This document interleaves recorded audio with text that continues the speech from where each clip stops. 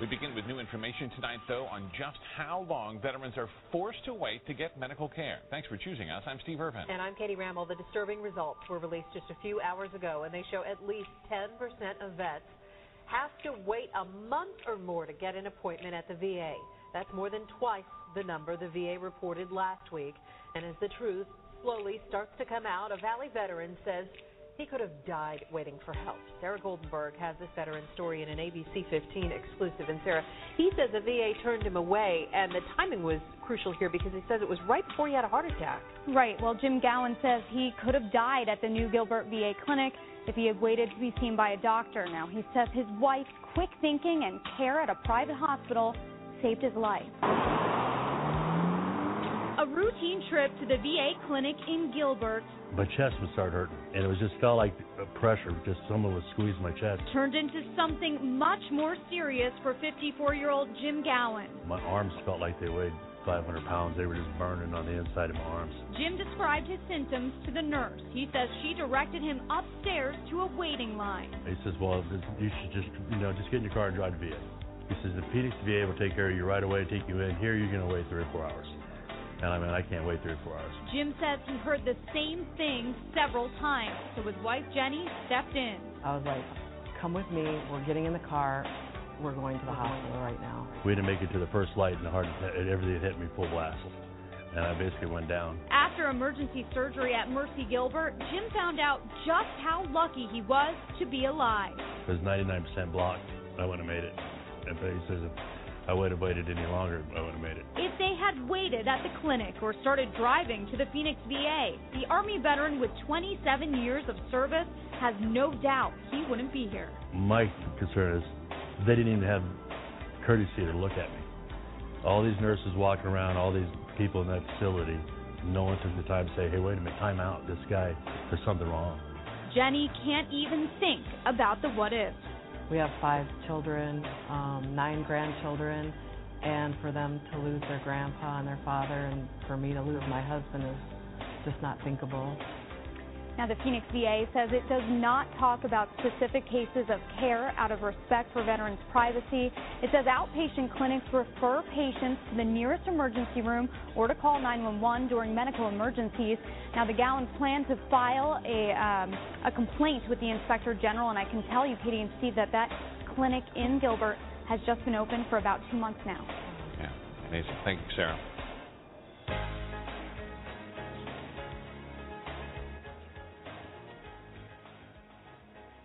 And welcome in, ladies and gentlemen. This is AJC Radio, where we bring the message of justice all around the world. And I'll tell you right now, folks, things are going to get interesting on this program. What you just heard moments ago is a news story done in regards to veterans and the condition of this nation as we have left our comrade in harm's way. Tonight we touch on a very sensitive subject in regards to veterans. Why has America left them in the cold? We visit that subject here in a few moments as we take off here on AJC Radio.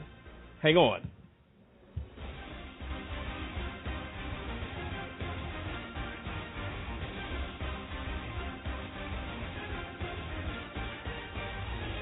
There you have it, ladies and gentlemen. My name is Lamont Banks. Joining me tonight is Lisa Stewart, Cliff Stewart, and Dennis Merritt. And tonight, folks, this is a serious topic. And Dennis, we were talking prior to the program tonight in regards to the tragedy, if you will, that faces the nation in regards to our veterans. What is going on in America when homelessness is on a rise and veterans occupy that number?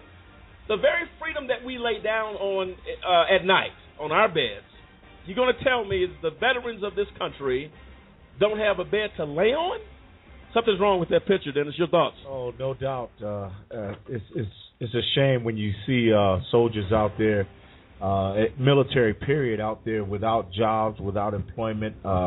Actually, I ran across some soldiers that actually, was living under the bridge. I mean, it's just amazing how we talk about it, during war crises and stuff like that, how well we appreciate our soldiers. But once they've done their time, when they get out, it seems like America, tends to forget about their service to this country. Well, I tell you what, we're going to visit some very uncomfortable territory, if you will, tonight, as we take a look. What is going on in America? Why are our veterans treated like criminals? Why are our veterans who gave their lives for the purpose of providing freedom and protecting the rights of the American people? Something is terribly wrong, and we're going to dig into that tonight. Tonight we have the privilege of actually having Robin Grant. She'll be joining us at the bottom of the hour. She is a marriage and family therapist with almost 20 years of experience. For the last 6 years, she has worked almost exclusively with military members, veterans, and their families, trying to make a difference as well. So we're going to visit all of that. Lisa, can you read the disclaimer for the folks, please? Of course. We just want to remind everyone that we are not attorneys and that A Just Cause does not provide any legal advice. You want to contact your personal legal advisor for all of your legal needs. Also, the opinions expressed by callers and guests do not necessarily reflect that of A Just Cause or AJC Radio. And as always, we want to thank you once again for tuning in and choosing to spend some time with us. And thank you for that, Lisa. We appreciate that. And, folks, I'll tell you right now, my father, who has since passed away in 1994, was the prime example of what a soldier is. And I'll tell you right now, folks, I believe my father would be ashamed of what is going on in this country right now. We also have the privilege tonight, joining us in studio for this important conversation, is Norman Boughton. 22 years he served in the service in the Army. Did 2 tours in Vietnam. And I'll tell you what, he's 71 years young and doesn't look a day over 50. And we're going to hear from him tonight as well. We're also joined by Eugene Austin, 20 years in the service, 1 tour in Vietnam. Ladies, folks, we salute you folks tonight for what you've done and your contribution to this country. And you're going to have the privilege of meeting these men who fought for freedom. And we're going to dig into that here shortly as we get into America's veterans being left in the cold, really, and left out there. And that's just not something that works in America. And I think people should be outraged in what's going on. And we're going to dig into that here shortly. First off, we are going to go into the current news. Cliff, we had talked prior to the beginning, in the beginning of the show, in regards to the move made by President Obama for solitary confinement ban, part of criminal justice push that he is actually doing. We're going to be addressing that issue as well. Your thoughts on that, Cliff? As Obama again is making waves, but he's doing some good things. Your thoughts on the president's move? Well, you hear all of his those who are against him that say, well, he's not doing anything. He's a stagnant president, but he continues to come out and ensure justice reform, ensure that the prison system is being reformed, and so now he's coming out with a new directive to ban solitary confinement for juveniles, for those that are mentally ill in the federal prison system, and that's great. And the only thing that and not against him, the only thing that gets me is you go back to Director Samuel's statement when he stood before Congress and said there is no solitary confinement, but now the president has to come out and say we're going to ban it. This again shows how Director Samuels failed in his duty to run the Department of Justice, the Bureau of Prisons under Department of Justice. Yes. And now the president has to come out and say, look, we need to ban these levels of solitary confinement. How do you say that there is no solitary confinement, but now it needs to be banned? These are the things that we, as every citizen of the U.S., have to, get in the fight and say, we need to ensure that all of this is exposed. And this is a great thing, like I said, that the juveniles and the mentally ill are being pulled out of solitary confinement and given the help that they need. But we need to end solitary confinement across the board for everyone in prison. And it says further here, I'm going to share a little bit of the story that they wrote. As it states here, as part of President Obama's overall push to overhaul the criminal justice system and confront racial disparities, he announced late Monday that he has directed federal prisons to no longer use solitary confinement for juveniles and low-level offenders. In July, he had asked the Justice Department to review the Bureau of Prison use, as you said, Cliff, of solitary confinement, and its resulting report outlined 50 guiding principles that would limit federal prison system practice of isolating certain prisoners from the rest of the inmate population. Goes further to say that President Obama adopted some of those recommendations, which include expanding mental health units for inmates with serious mental illness. To support the effort, he is also plans to ask Congress for $24 million in his final budget request. Awards are also being directed, among other things, to expand the time inmates have out of their cells so they have more opportunities for rehabilitation and reentry. States here that the changes could affect as many as 10,000 federal inmates, which represents only a tenth of the prisoner population held in solitary confinement across the country, and could also save a lot of money, according to a 2012 press release from Senator Dick Durbin of Illinois. It could cost $60,000 a year to house a prisoner in solitary confinement, compared to an average of $22,000 for inmates in other prisons. Now, I think, Cliff, if I'm reading this correctly, the president is not only addressing juvenile facilities. This expands to the federal system, the federal prisons for adults is what it sounds like. It says no longer use solitary confinement for juveniles and low-level offenders. So It sounds like a twofold thing here, doesn't it? Yeah, I mean, it addresses those two issues, and also, like I said earlier, the mentally ill, those who need help for psychological issues. And what it said is that in an op-ed published Monday by the Washington Post announcing the policy change, the president said that solitary confinement prevents people from getting a second chance.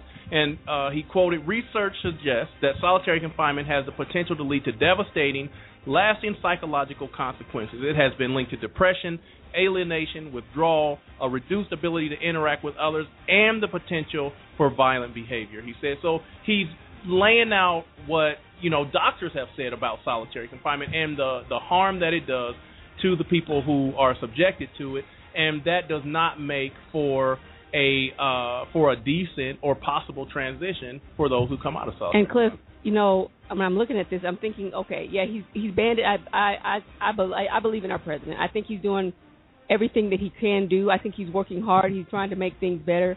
He's on his way out, and he's trying to do a lot of good things on his way. And I'm glad that he's made this step. My only concern is that should be across the board for every prisoner. Nobody should be in solitary confinement. They're talking about he's aware of the fact that it has psychological effects. It causes all these problems, makes people more violent, makes them have all these different issues. They're depressed. They're having a hard time readjusting, going back into society. If you know that's a problem, and we claim that we're trying to rehabilitate these people so that they can go back into society and be productive members of our society, then why continue to put anyone in solitary confinement? It needs to be banned across the board. And Lisa, it looks like he is addressing that as well, that not only for juveniles but also low-level offenders. Right. I think that's including the federal population. And Dennis, I agree totally with that as well. And it says here that President Obama, something must have happened to the president, because this is really something that's a heartfelt issue to him. It states here, according to the White House, the president likely isn't stopping here. He has hinted at continuing this work after he leaves office next January. At a Baton Rouge town hall earlier this month, he was asked what he and First Lady Michelle Obama plan to do after leaving the White House. He stated, "I will continue to work on the things that Michelle and I care so deeply about." So it sounds like to me, and he goes further to say, "We want to make sure that our criminal justice system works the way that it should." This is something that he, as the president and as former president, and next January, says we will continue, because guess what?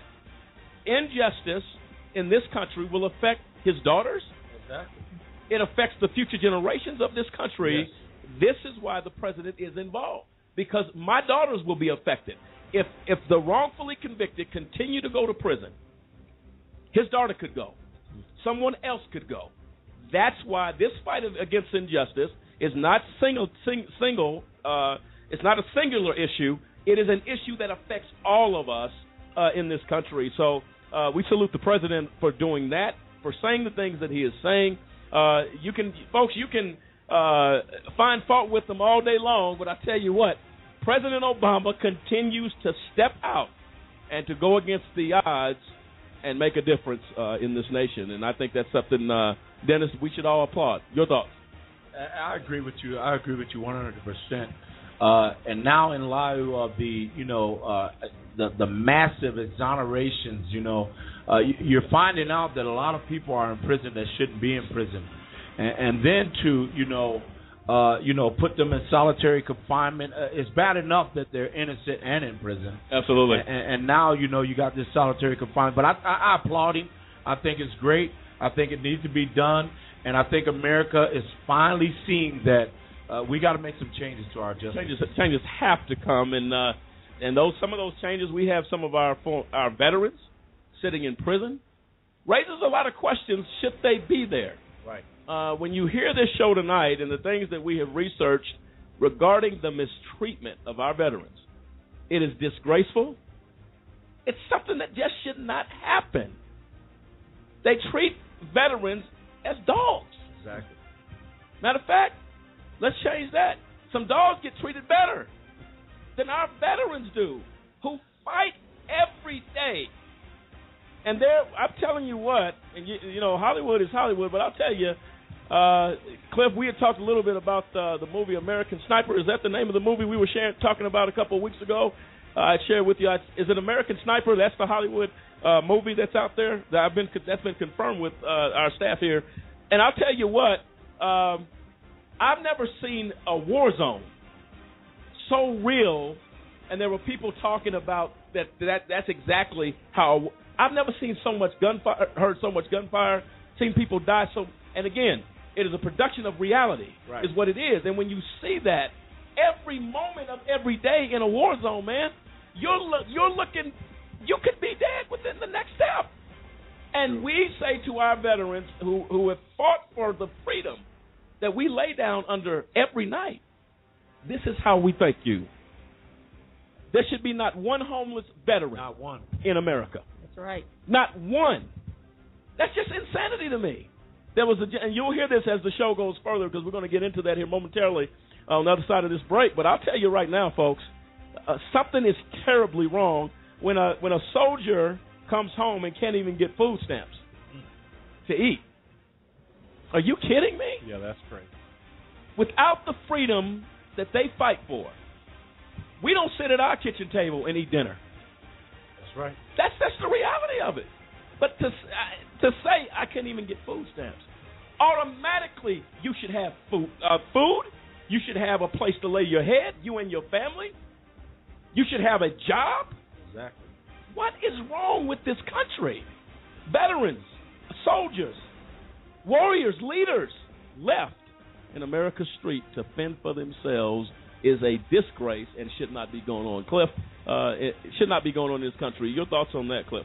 Absolutely. I mean, I have talked to several veterans and, given them my thoughts. And, I go a little farther. I say, hey, every veteran, if you spent time in the military, I think your taxes when you get out should be forgiven. I think if you went to the war zone, that America should buy you a house and a car. That's right. Because when you really look at what veterans go through, they are laying down their life. And to go to a war zone and then come back, and we got Norman and Eugene here from during the Vietnam area. When they came back, the way that they were treated was so cruel. And as you look at that and realize that, you say, what kind of country, who are we as Americans that this is how we treat the people who lay down their lives? So it's a very sad situation. I think there are so many things that need to be fixed in the veteran system. And then not to even mention the VA scandal in this country, veterans dying on hospital beds, sick, dying, waiting for claims to be approved by the VA system of this country. And you're going to hear tonight, I listened to a news clip, and the lady said by the time I went through the file and got to their names, the majority of them had died. Are you kidding me? Dead on arrival from coming from war, we have a problem. And that problem continues to be the issue in America. So we need to actually figure that out, see what's going on, and continue to look at what's happening here in the United States of America. And folks, make no mistake about it, AJC Radio will ask the tough questions tonight as we continue to search for answers, as America stands at the crossroad of decision regarding our veterans. It's time that we wake up. Ladies and gentlemen, right now it is 47 degrees in New York City, in our nation's capital. I'm sure they'll be happy to hear this. 54 degrees and cloudy, and 37 right here in Colorado Springs, and 69 in Los Angeles. Folks, we are getting ready to take off. Regardless of where you are across the country tonight, the temperature is getting ready to rise as we dig into America's mistreatment of our veterans. Hang on to your seats, folks. Call your neighbors. Grab a cup of coffee, some cappuccino, whatever you like. We're taking off here on the other side of this break. Where are Americans' veterans as they lay in America's street in harm's way? We're coming right back at you here on AJC Radio.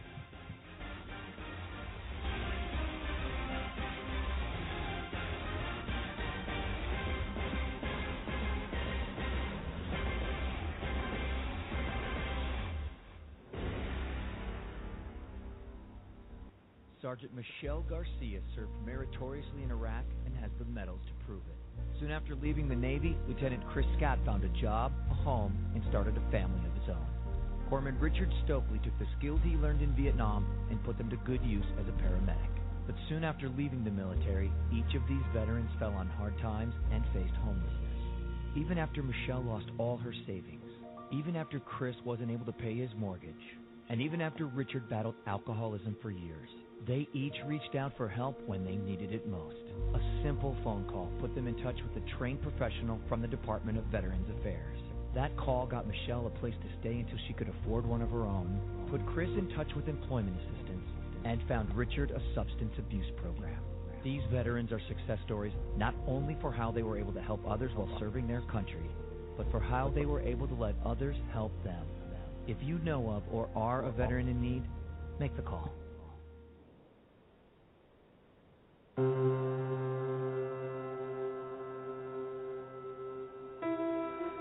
Hi, I'm an actor, and that qualifies me to talk to you about social issues. And even though my opinion is controversial, I believe that racism is wrong. Now today, what I would like you to do is take a look at your skin color and hug somebody that has a different color skin. We can stop racism together, one hug at a time. Definitely ask permission before you hug somebody. Thank you.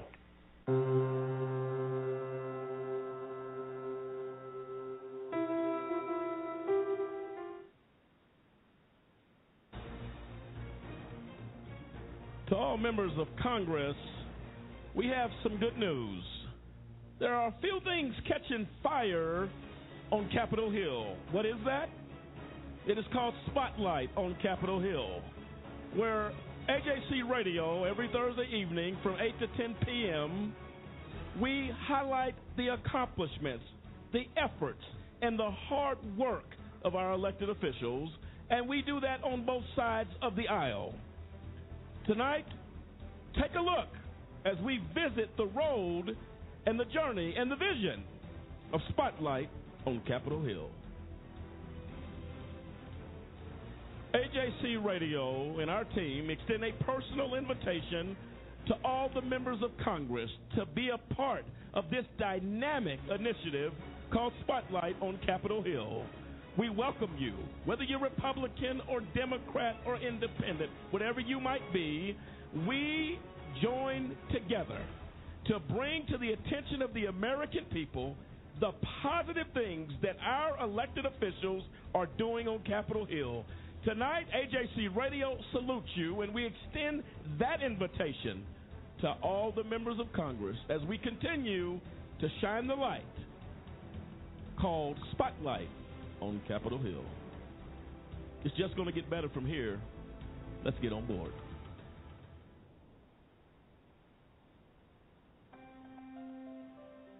I've been treated the last few years very nice, but it took the United States District Attorney to stop all the stuff that they were doing to me. Vietnam veteran Bill Wenzel lives in Medford. 6 years ago, he says he had a combination of issues between veterans facilities in Roseburg and White City. It was torment. I do believe a lot that they were trying to get me to commit suicide the way they were treating me, because I had suicidal thoughts as it was, and that's what I was treated for that with Prozac. Wenzel says one staff member antagonized him and tried to get Wenzel to punch him. He says that staff member was later relieved of his duties. He also says some doctors classified him as an alcoholic, but he says he doesn't keep alcohol in his house and rarely drinks.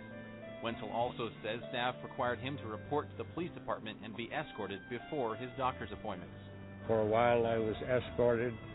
They decided that I was a dangerous person, and I hadn't done anything. Last year, another Vietnam veteran in Grants Pass developed periodontal or gum disease.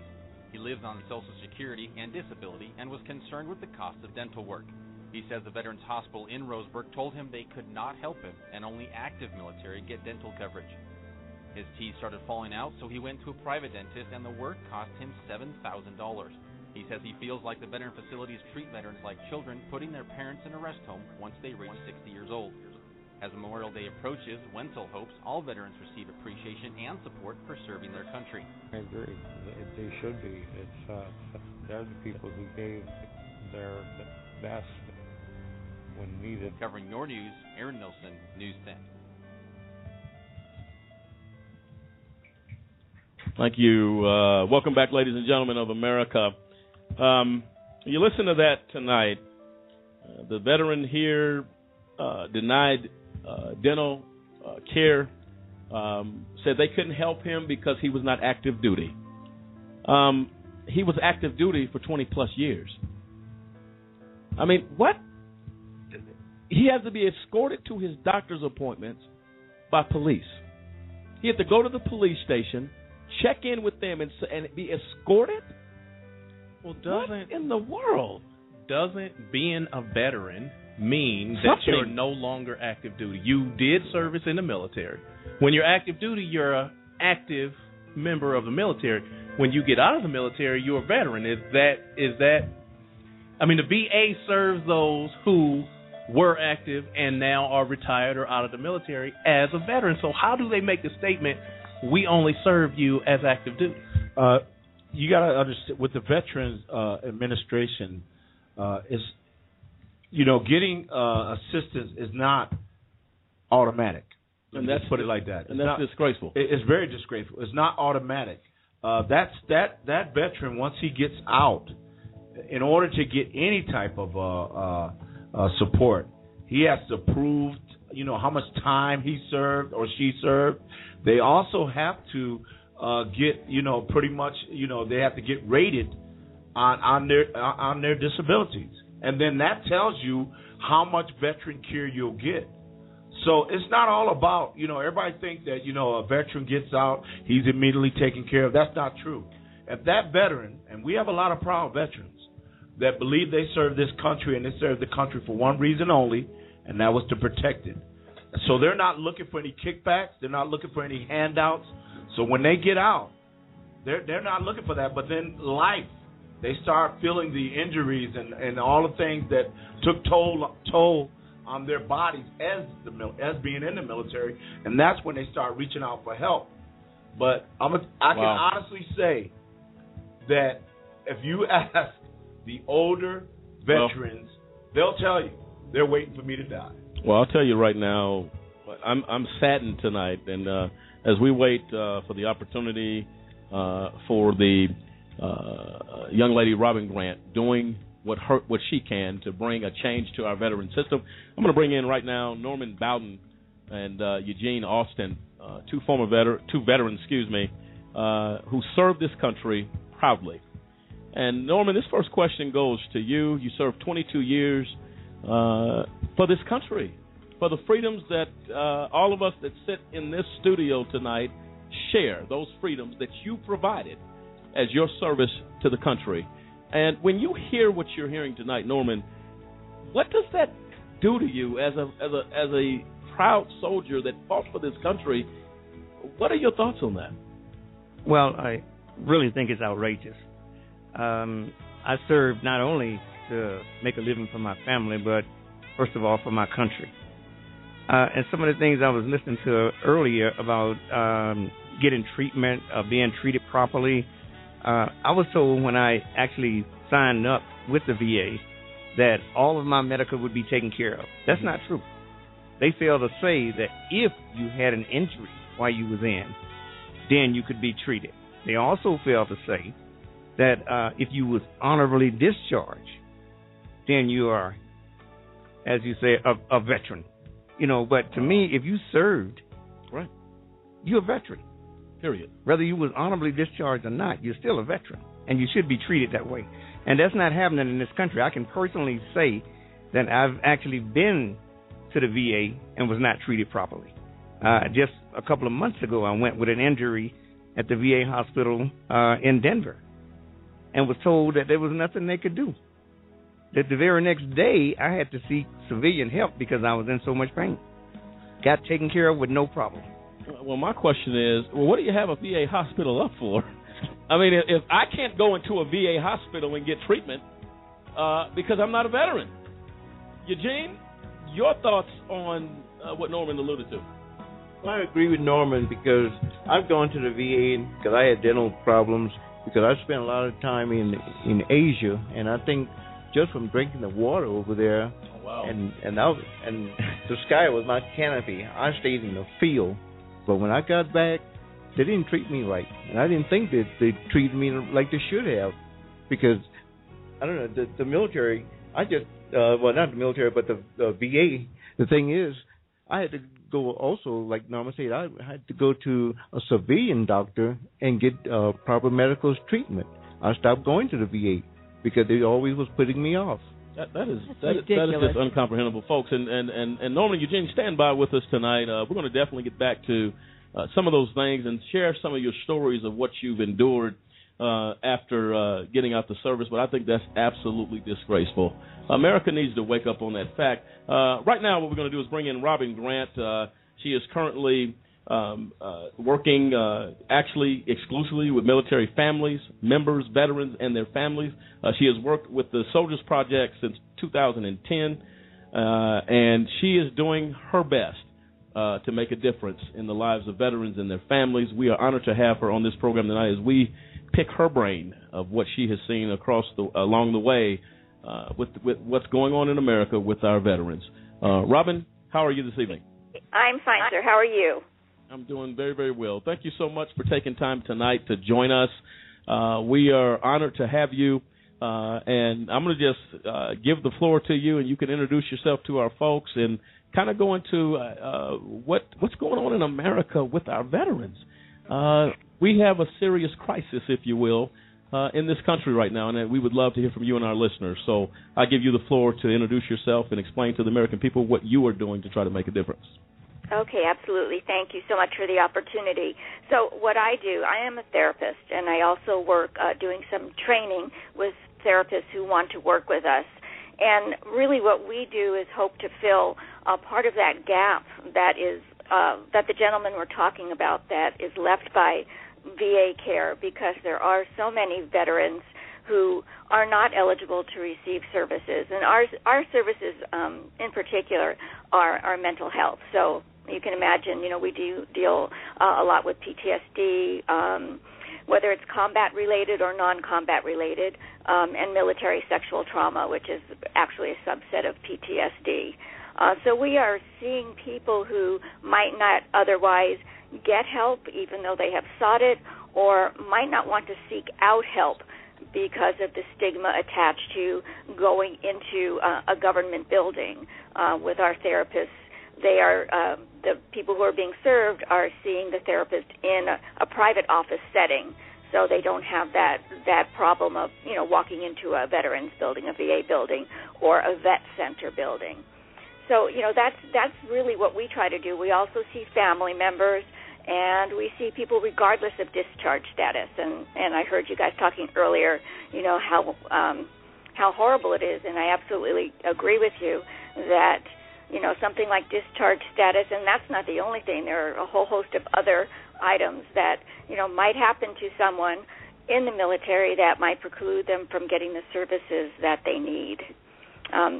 Long wait times, of course, even if you are eligible, and families that need help that might not be able to get the help either at the VA or at the vet centers, because vet centers will see families, but only if the veteran is willing to come in. And sometimes, as we've just been talking, not everybody is ready. You know, eventually I think a lot of people do seek help, but initially a family may be struggling, and if the veteran and their family is not ready to come in for treatment, then they can't get treatment either. So we try to fill that gap as well. Yeah, and Robin, I think the very troubling thing to me is that you have veterans that are injured. They are mentally, whatever, like, again, the post-stress PTSD.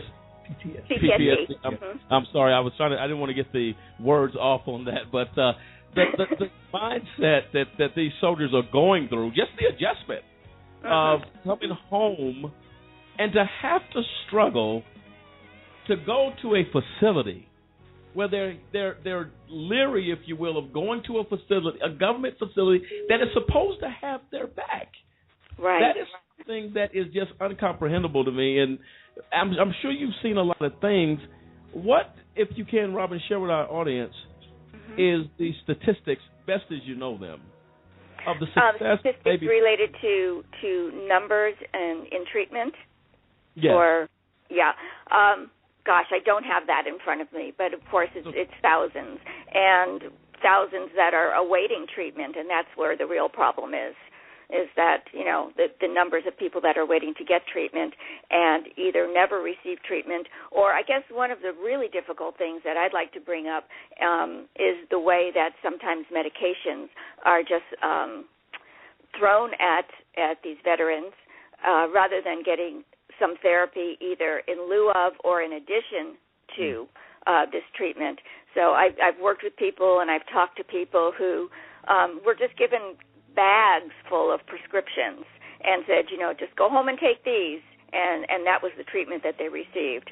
I've worked with people in my own office who were still active duty, because we do see active duty as well as veterans, and very concerned about their careers and you know, whether they want to say it or not in the military, rightfully so.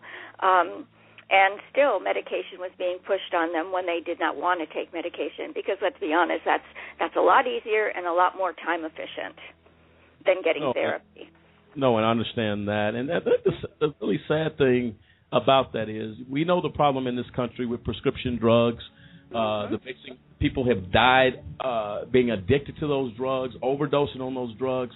And then when you throw in the psychological challenges that these veterans are facing, it seems very difficult that you put a formula of failure when you throw medication. And then how depressed are they? Well, they say, you know what, I took 2 pills, I want to take 2 more. That's incomprehensible to me. Yeah, and you know, in addition to the medications that are being prescribed, and we all know, as you said, about the dangers of addiction to prescription drugs, a lot of these folks are self-medicating as well. So you put alcohol into that mix, along with, for many people, trying to recapture that combat high, you know, that rush that they get in combat. You put all that together, so you've got people riding fast motorcycles who are drinking and have drugs that the government has given them. So talk about a recipe for disaster. That's pretty scary. That is very scary. Go ahead, Dennis. And then, Robin, as you was talking, I was thinking about how, you know, I'm a disabled vet, and what's weird, what I guess a lot of people don't understand when it comes to veterans and medication. If you don't take the medication, if you tell them I don't want it, then you just refuse treatment. And by you refusing treatment, you just put yourself in a position to not receive the the compensation for your care. And they do that quickly. They'll say, hey, we gave the veteran medication, he refused it. We can't help him if he don't want to take the medication. And like you said, sometimes medication is not really what's needed. Maybe it's just therapy. Yeah. No, I worked, and I'll try to make this short, but I think it's a good demonstration of how people can be over-medicated. One of my first clients that I worked with through the Soldiers Project had been in a terrible accident, and he had a pump implanted, a pain medication pump implanted in his stomach. to help him deal with that pain. And when I met him, he had extremely slurred speech, somewhat of an impaired gait, and he and I and his wife all thought that was due to the brain injury that he had received in the accident, when in fact he had that pump removed before he left, and it was the medication. The last time I saw him, he was getting ready to move to another city, so it was our last session, and they had removed the morphine pump. And his speech improved, his gait was normal, and how that wasn't being monitored more carefully is just beyond me. But it was an extreme case of what we're talking about, but terrible, just a terrible thing. I'll tell you what, Robin. You know, as I hear you tell that, America should be ashamed of themselves that the lack of order and responsibility and care that should be given and provided for all Americans.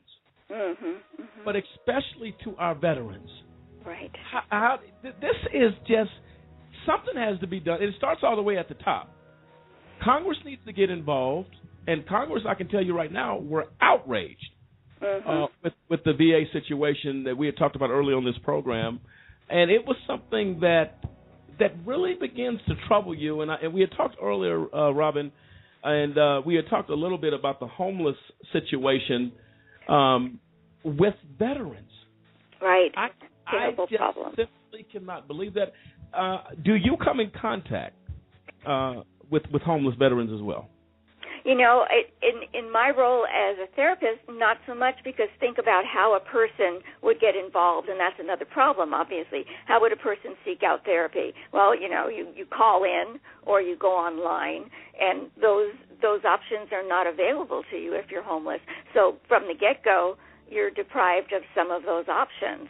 And, you know, it's sad to say, but how would someone even know about these services? It's really hard to get the word out to people that services are available, that they don't have to go through the VA, that there are other options, even to people who have telephones, who have internet. But if you're sleeping on the sidewalk and you don't have access to those things, how are you even going to know, let alone seek out those services? So that's a huge shortcoming. You know, in addition to the fact that the person is sleeping on the street, just the fact that it's very hard for them to get any kinds of services. Okay, and wow, Robin, your information is definitely informative. I'm going to play a clip right now of some information in regards to American veterans discarded and forgotten. We're going to get your thoughts on the other side of this clip.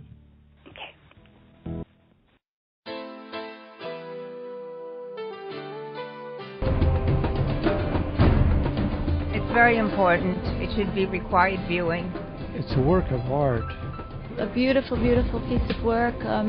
It's nice to hear the truth being told for once in America. Very moving and very scary, beautiful film. Everybody should see it. I think this film was very eye-opening. I thought it was thought-provoking and inspirational. I feel really bad for the veterans. I'm shocked and saddened that the treatment of our veterans. Totally disheartened. Was very disturbing. Totally devastated by this. Very proactive and provocative movie.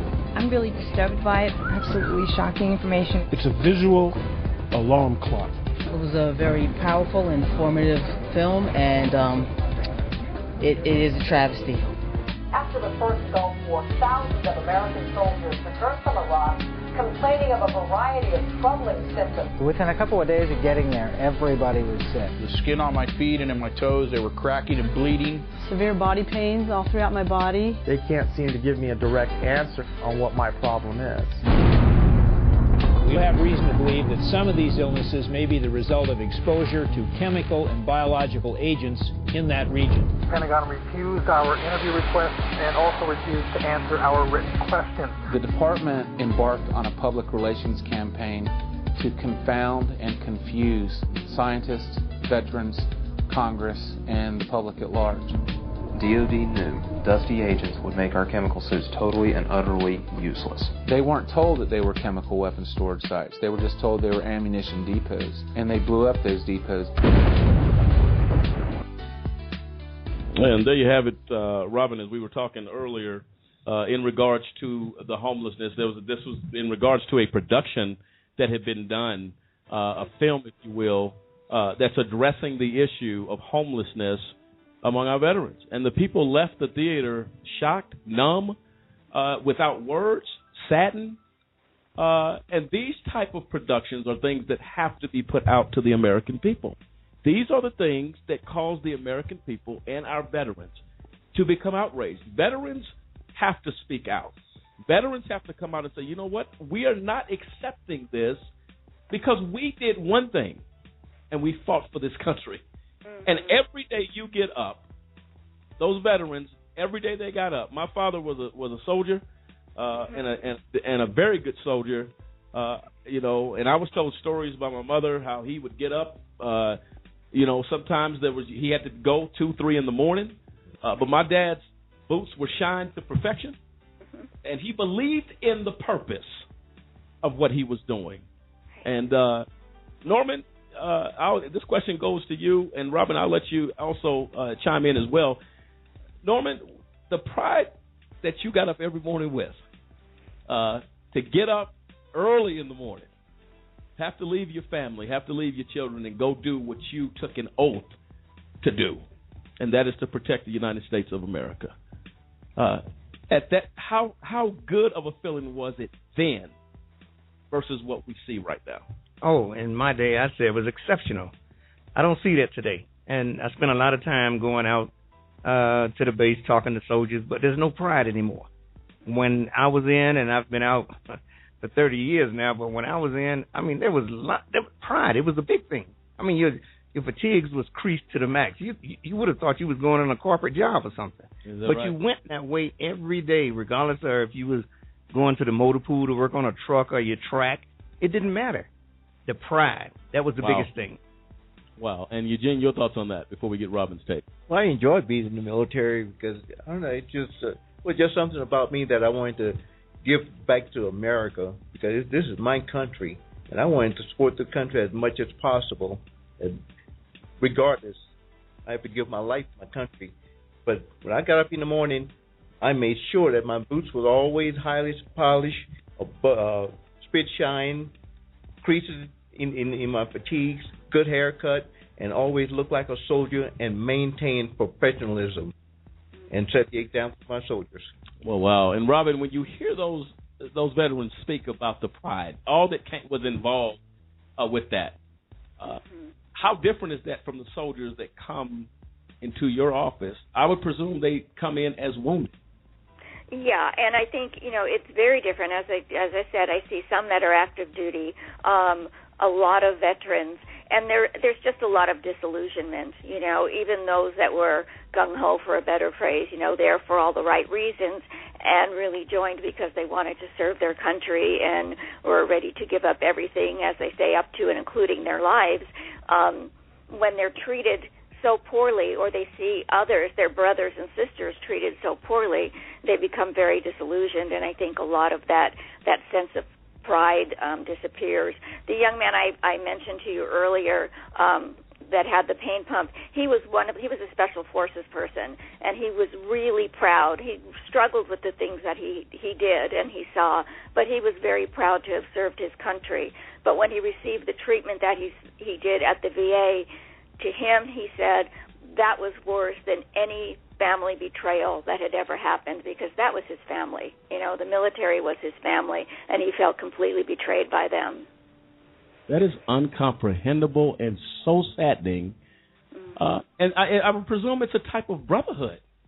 Oh, my gosh, stronger than anything. That's really, it's not the topic so much, but just a little aside, that's really a struggle for a lot of the spouses, because whether it's a male or a female spouse, mostly female, they have a hard time understanding that bond, and it is a bond beyond, I don't want to say beyond any family bond, but it's extreme, and the veterans really struggle with their loyalties too, to their families, to their children, to their spouses, and that loyalty they feel to their brothers and sisters in arms. It's really a tough one. Well, I'll tell you what, and we were talking earlier, and we're going to get into this on the other side of this break. Robin, how much time do you have to stay with us tonight? Oh, I'm fine. Whatever you need. We appreciate you so much for that. Our honorary guest in our studio tonight, Eugene Austin, Norman Bowden, 22 years. Norman served in the military 20 years. Eugene did. We salute you again tonight as we honor these two men who give their perspective on America's comrades, our veterans left in harm's way. We're coming back on the other side of the break as we continue this discussion. We'll be right back.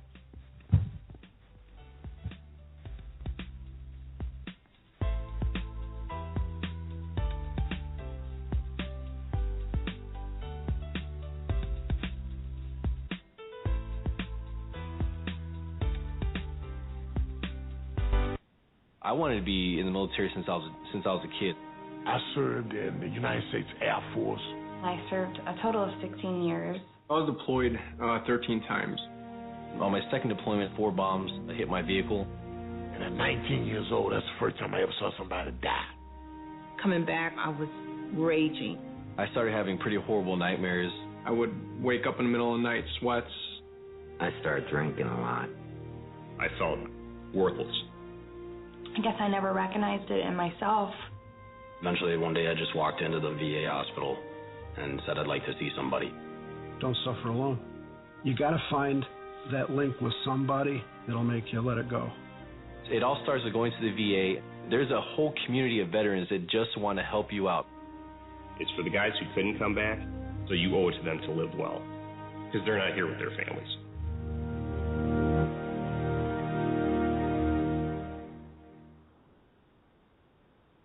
Do you know anyone who's been sent to prison who's innocent? The United States is experiencing record numbers of exonerations in cases where people were wrongfully convicted of crimes they did not commit. If you believe that no one should be sent to prison for crimes they didn't commit, there is something that you can do today. By remembering a just cause with a monthly, annual, or one-time donation, you can help in the fight against wrongful convictions. Call a just cause at 855-529-4252 or visit a-justcause.com and click the donate button. A Just Cause is a 501c3. Wrongful convictions are wrong. Let's be the voice of those who can't speak from behind the wall.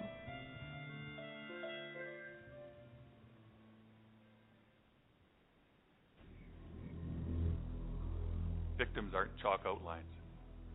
Victims don't just hang out in the bad part of town. Victims aren't asking for it. Victims shouldn't have known better. We are mothers, daughters, neighbors. We are brothers. Corporate citizens, business owners, homeowners, robbed, sexually assaulted, attacked, workplace violence, assaulted. I didn't think it would happen. I didn't think it would happen to me. I didn't think it could happen to me. Anyone can become a victim when criminals are still on the streets, but we can all make a difference. Let's make our communities safer. Let's look out for each other. Let's be vigilant. Let's report suspicious activities.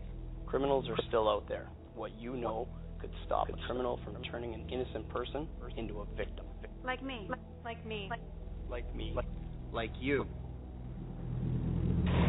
This Crime Stoppers reenactment is brought to you with financial assistance from the Department of Canada.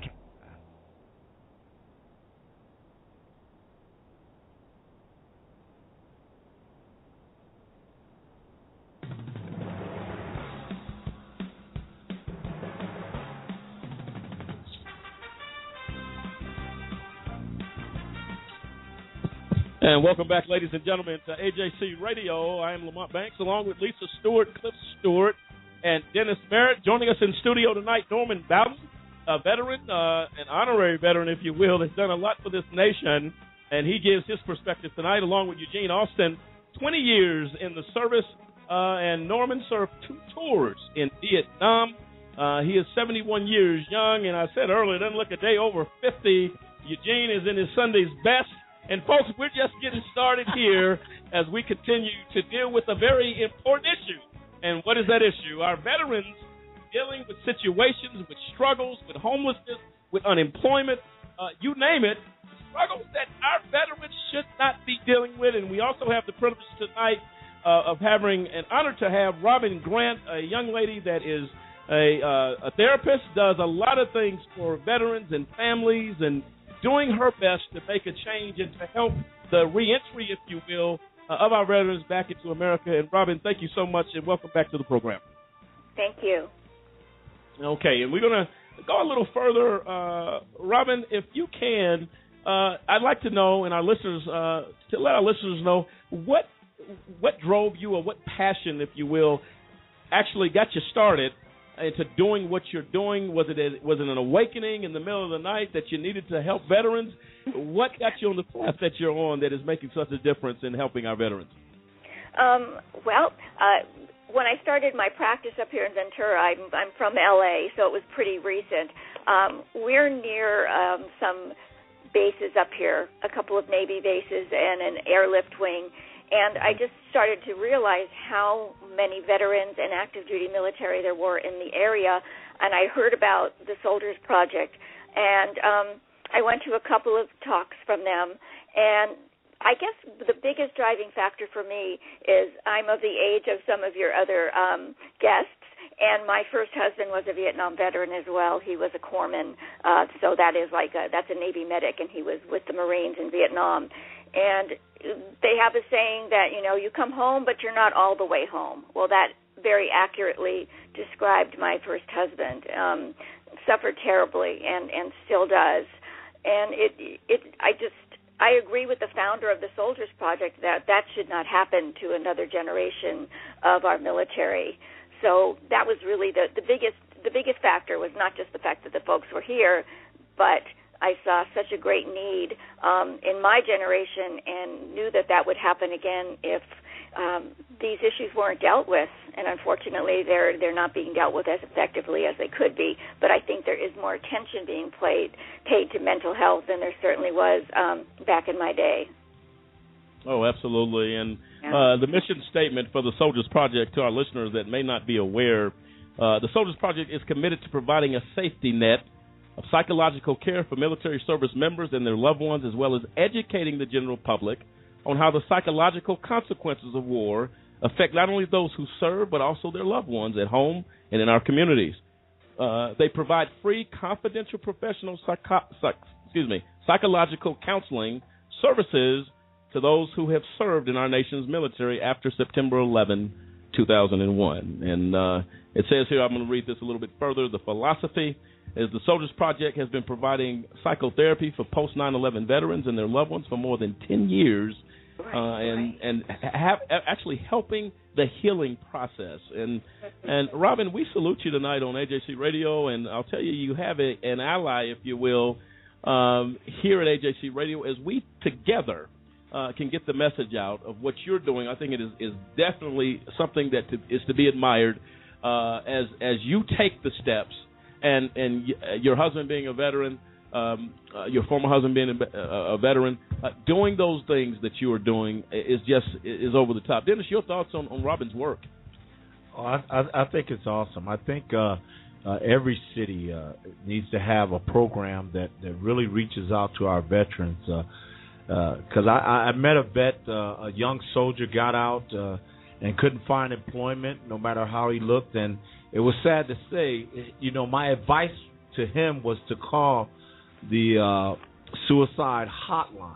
I mean, and that's kind of sad, but that was the only way that I could think of to get him immediate help, because he needed help at that time, because he had a child, he was homeless now, and he couldn't find employment, and no matter where he went, no one would hire him. So, so I gave that to him. But I'm telling you, I really would like to say thank you, because you're doing a good work. Well, thank you, and I appreciate that. But I have to tell you, and I'm not just blowing smoke.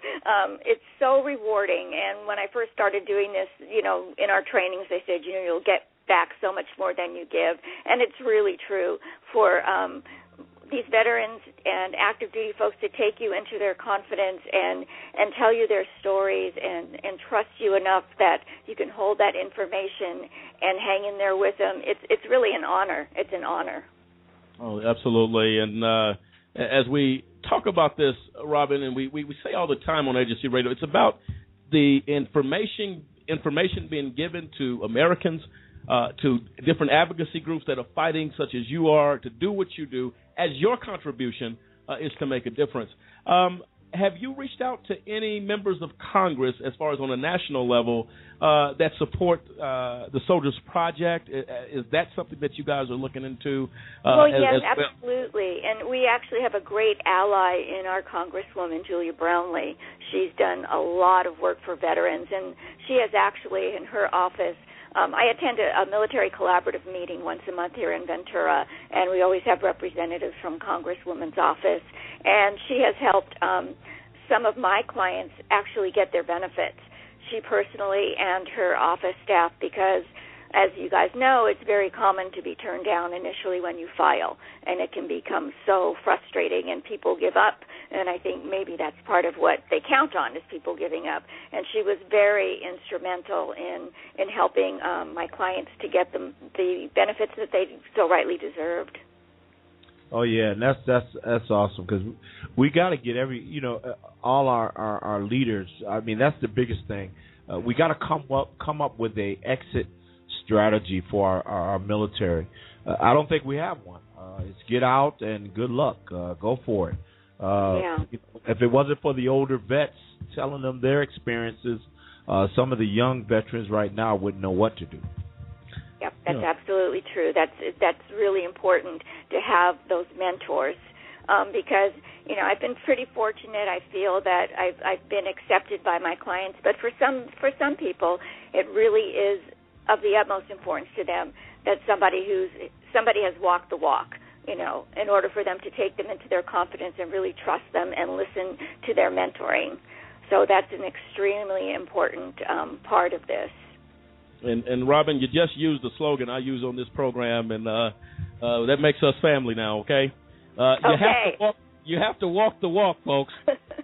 Talk, get it done, does it? But I will tell you, Robin, there is here in Colorado Springs a local church, Colorado Springs Fellowship Church, actually takes the step in recognizing and honoring veterans on every first Sunday at their church. And they have the veterans lined up, and Lisa, you can speak to this, how appreciative the veterans feel. Pastor Rose Banks, actually, we don't want to leave her name out, who is the initiator, if you will, of implementing this type of community. Lisa, tell the folks a little bit about First Sunday in honoring those veterans, and let Robin know, and along with the American people as well. Yeah, Robin. Well, at the church, what we do every first Sunday, we recognize all the veterans that are coming into the service on that day, and we go to the military bases, and we invite people all over the city, get them to come, because people aren't recognizing what they do. And with my father being he was a veteran. He retired after 21 years of service, 22 years of service, and it's always something he loved what he did, and so it's always been something that's been passionate, that my mother's been passionate about. It's always something that's been very important to her, and she knows that our veterans are not always remembered. They're not always treated right. And so she makes it a point to always reach out to them and to honor them. And each one of them is called up front, and they're given certificates, they're giving gift certificates, they're giving different things just to say, hey, we want to say thank you for the work that you've done, for the fact that you've given your life. Right. And the reaction that we've gotten from these people is just, it's incomprehensible. The appreciation. I mean, we have people in tears. We have people coming saying, nobody does this. Nobody wants to recognize what we're doing. Nobody cares. And it makes them feel so good that somebody's showing that they care, but people aren't doing it anymore. And just to add to that, to see some of the veterans that come in during that time and are being honored, to hear the ones that come in and say, right now I'm homeless. I don't have any place to stay. I don't really know what I'm going to do. And Colorado Springs Fellowship, as Lisa just explained, really loves veterans. So the church reaches out and, have put some of them up, in apartments or hotels or whatever. But it is so heart-wrenching to see a person who put their life on the line and then to say, I don't have anywhere to sleep tonight. I'm at the shelter. They're about to put me out, and I'll be on the street. I've never spent any time in the military, but my dad did, 3 of my brothers, and it cuts to the core of who you are to say, this is how we repay what our veterans did. It leaves you speechless and hurt, but to know that people like you are out there, Robin, it really warms the heart, and we appreciate everything that you do for our veterans. Well, thank you. I appreciate what you guys are doing just by having this show tonight and everything that the church is doing. That's wonderful. I think sometimes people in uniform are shown that appreciation. People say thank you for your service, but once they're out of that uniform, they sort of become invisible. Right. And I think that very sad. And Robin, I think what it proves is that everybody can do something. I find myself, I don't care if I'm in Walgreens, Walmart, Safeway, if I see a soldier in uniform, I stop and shake his hand and say, thank you for your service. And you wouldn't believe the smile that comes on his face, and to say, man, I appreciate that. I was at Waterworks a few weeks ago. This guy had to be at least, I'd say 82, 83 years old. He had the hat on that he had served in this country, that he was part of some group in the military. And I went over to him and I said, man, thank you so very much. And I put my hand on his shoulder. It's the little things you do. Yeah, and they're so appreciated, as you said. Absolutely. And ladies and gentlemen of America, make no mistake about it. We can sit on our couches, our lazy boys, and say, well, that's all well and good. But what are you going to do to be a part of remembering and honoring the very freedom that you can get out your car? Mm-hmm. We're not on the streets in the Middle East where people's heads are threatening to get cut off right now. You can get out your car. You can go sit on your front porch and enjoy life, so to speak. Right. If you go to and what cemetery is that? Is it Arlington? Arlington. Yeah. Cemetery. For as far as you can see, there are graves there. The price of freedom. The price of freedom. The price of the things that we enjoy, Lisa, in this country, every night that you're able to. And Lisa, my colleague, is a mother. It's got to feel good to be able to say, son, you can go out the front door. Somebody laid down their life. We don't want to deal with that, but that's reality. Someone died for the very freedoms that we enjoy. And it's high time in America that we stop and say thank you. And not only with our lip service, get our veterans off the street, get our veterans back to work, give them a purpose to wake up for. Right. I mean, that's just something, and that's my soapbox tonight, Robin, as we, appeal to America. It doesn't take much to make a difference. And Colorado Springs Fellowship, Pastor Rose Banks, honoring those soldiers every Sunday, and they come out every Sunday to somebody. And my mother, being a wife of a veteran or a soldier that my dad passed away, but that what inspires Pastor Banks is what she saw herself. Right. She lived it for 20 and a half years. You think the veterans do that time alone? I got news for you. Their wives should have honorary medals on their lapels. Is that right? I agree. Wives and children. It's a hard road to hoe for the kids too. Really tough. They all deserve awards. And I think that's the attention that we have to bring, because, a wife had to say goodbye to a husband as he went to war, not knowing if he would come back. Right. I mean, think about that, America. That is reality.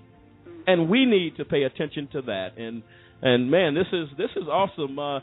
Cliff, as we get into discussion with Robin, and you said earlier how much you appreciate what she does, it feels, it's a nice feeling in here tonight as I think more people need to do what we're doing, Cliff, and that is to take a moment and recognize our veterans and recognize the challenges this country faces right now in fixing that problem. How important is that, Cliff? Absolutely. I mean, the thing that the only way change happens is for somebody to step up and do something. I mean, we all can look at wrong being done and, walk away, walk on the other side of the road, ignore it or whatever. But if everybody just did something, I mean, the old saying is, if you can do for yourself, you can do for somebody else. And well, no, it's from a song. And another part of that song says it doesn't cost very much. I mean, to see a person hungry, especially a veteran, to say, you know, can I buy you a sandwich? Can I get you a cup of coffee?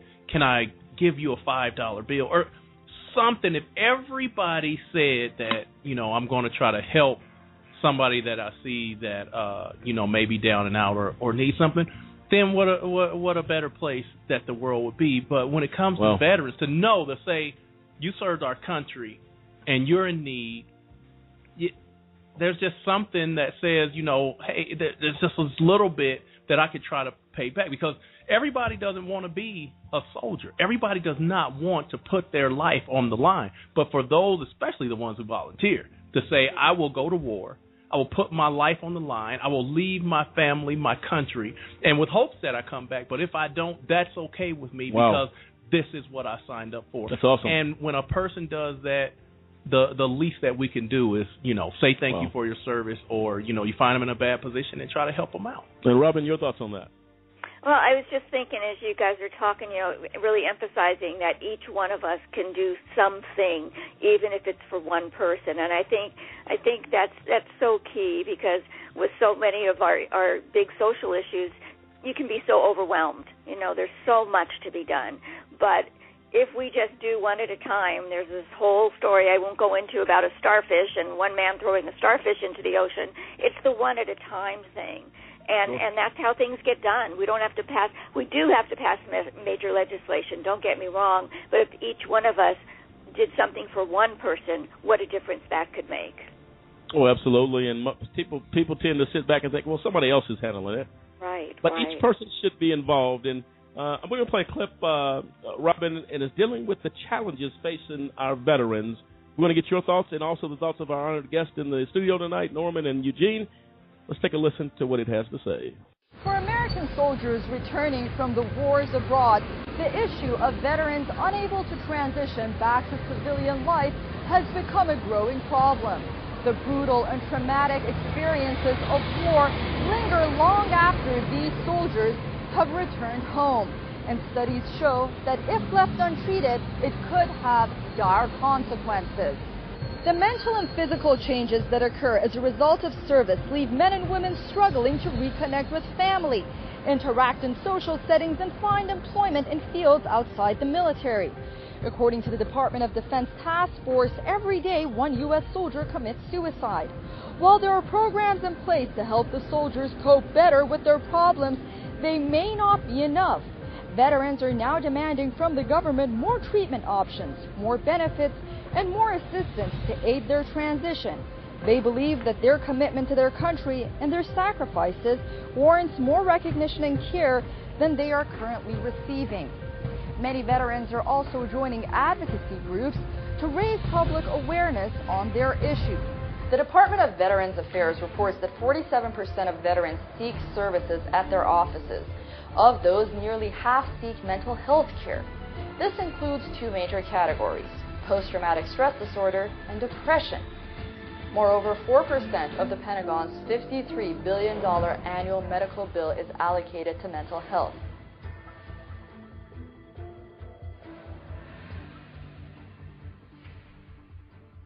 And there you have it, folks of America. If you're wondering what challenges face America, though what she's stating there is one of them.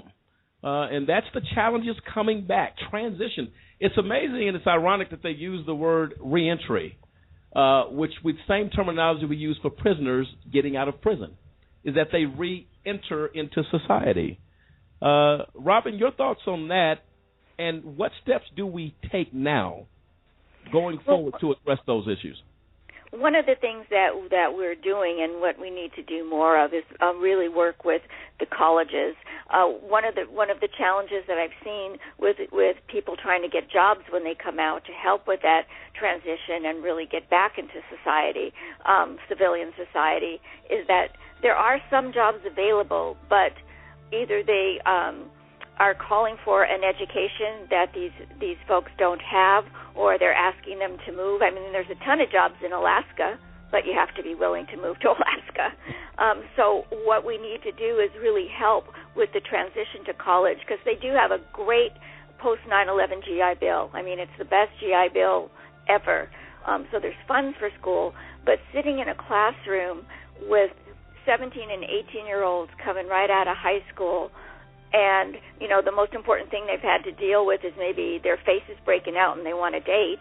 I don't mean to be flippant, but, you know, maybe haven't dealt with some serious life issues. A lot of these folks, it's just hard for them to even sit there. They're coming back from seeing horrendous things, maybe doing horrendous things, and now these things that they're learning in school just don't have the same relevance to them. So there are counseling centers in the colleges, but we need to do more of an outreach to help folks stay in school so they can get those better jobs and make that transition more seamless. Well, you know what?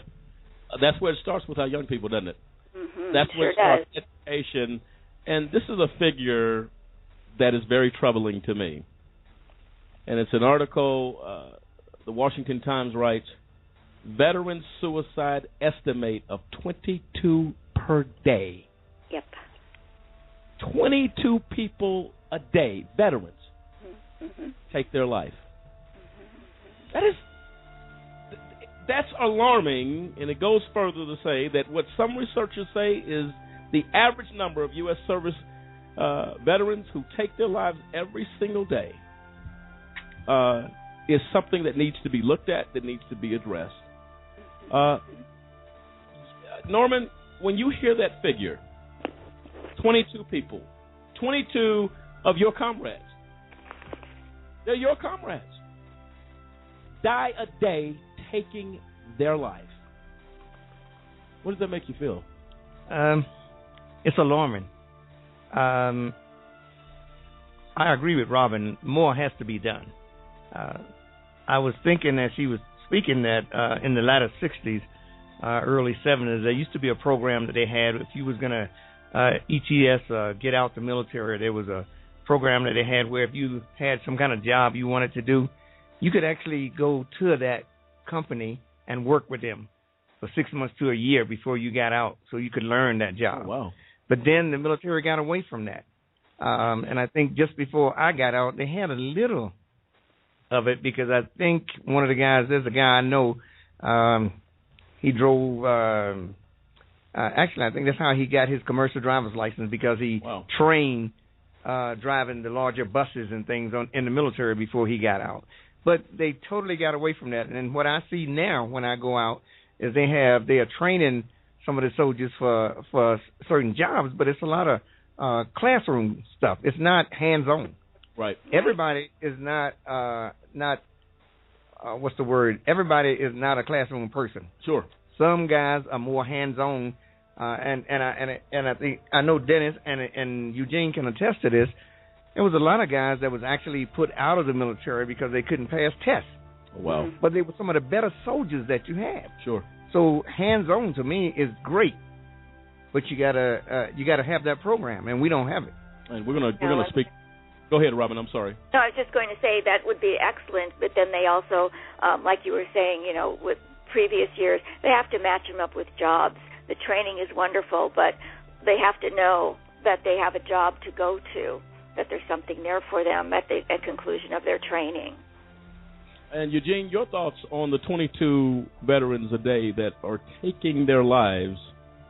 I think it's a tragedy to see stuff like this happening because these soldiers, they put their lives on the line, and somebody is not reaching out and recognizing these I don't know, they just like, I don't know, just like point to whatever they want to, the soldiers want to do, but nobody is listening or paying any attention to them. They just let them go on out to be on their own, and no one is reaching out to these people.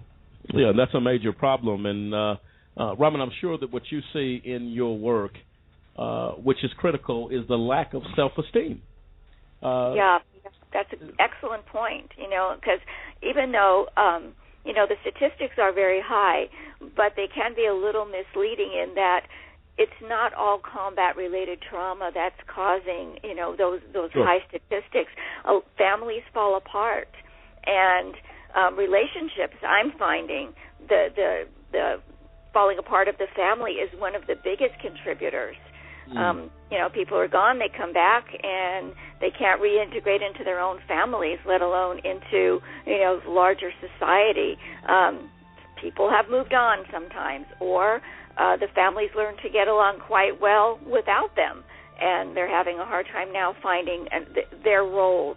So there's a lot of factors. Combat is certainly a huge one, but there are a lot of other factors that we don't talk about that contribute greatly to that statistic. No, absolutely, and it's the collateral consequences, if you will, the collateral damage of the situation America faces with our veterans. These are collateral damages, and it is a number of things, as you say, Robin, that contribute to those numbers. And what are we doing to address those contributing factors to bring about change?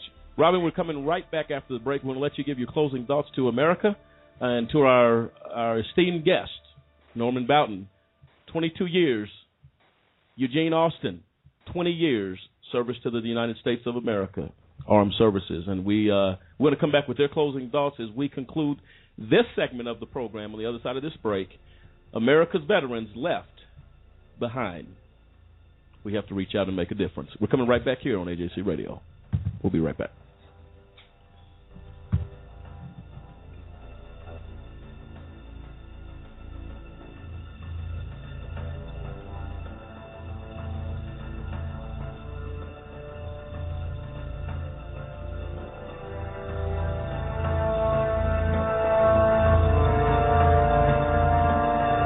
Do you have a big brother? Well, I have a big brother, and I'm pretty sure that you and I experience some of the same things with a big brother. Big brothers will always be big brothers, right? I'm sure you'll agree. Well, my brother gets up in the morning. He takes a shower, heads to work, and at some point during the day, he's going to exercise and get that workout, as we all do. And, of course, depending on what's going on, he's going to sit down for 2 or 3 meals during the course of his day. And also, depending on what else is going on, he'll probably get caught up on current events and maybe take a few moments to turn a page in a book. How about your big brother? Some of the same stuff, right? Oh, did I mention that my big brother does all of that stuff, but he actually has to have permission a lot of times before he can do it. You see, my big brother was wrongfully convicted of a crime that he did not commit. That's right. That may sound shocking, huh? He's in prison. Wrongful convictions impact families in ways you cannot begin to imagine. But I've decided that I'm going to do something about it. And I extend an invitation to you to come on board and join me in this fight. You see, I'm helping to be a voice for my big brother and others who have been wrongfully convicted. We'd like you to take a few moments today and call a Just Cause, where we fight for justice. You can call us toll-free at 1-855-529-4252. That's 1-855-529-4252. Join with us as we fight for justice and for all big brothers across the land.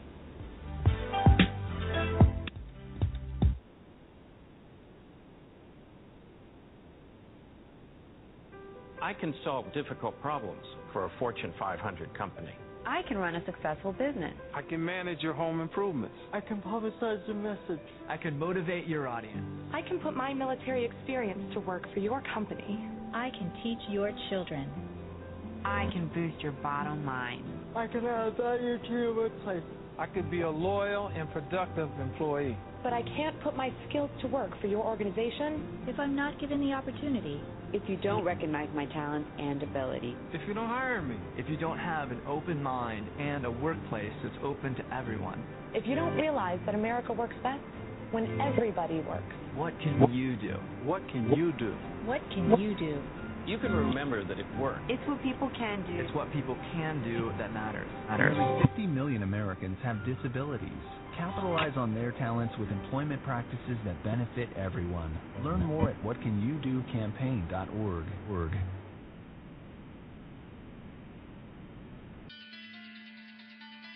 And this morning, Secretary McDonald is facing a new challenge. It comes after last summer's scandal at a Phoenix VA hospital, which rocked the Department of Veterans Affairs. CBS News investigations revealed widespread manipulation of appointment wait times. Now, CBS News has uncovered similar mismanagement within the Veteran Benefits Administration. Wyatt Andrews is in Washington with our investigation. Wyatt, good morning. Good morning. You know, the Veterans Benefits side of the VA pays out $95 billion a year. That's in disability benefits, pensions, and even the American flags that veterans receive at their funerals.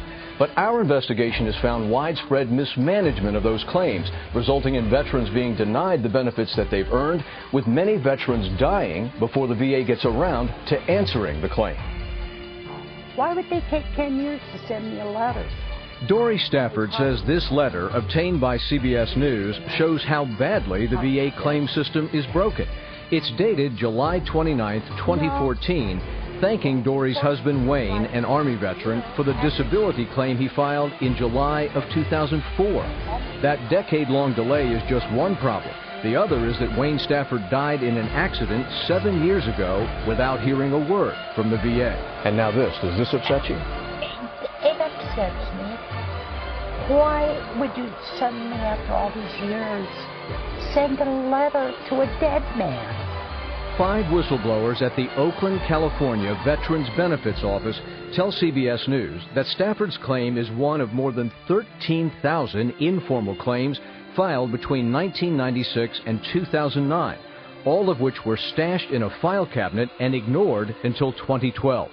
Informal claims are letters from veterans expressing a desire to apply for benefits, and by law, the VA must respond with an application. We were getting letters from elderly veterans and for widows who were literally at their end of their life begging for help. Rusty Ann Brown was part of a team finally assigned to process those claims 2 years ago, and the job began, she says, with a disturbing discovery. Half of the veterans were dead that I screened. So almost every other piece of paper that I touched was a veteran who had already passed away.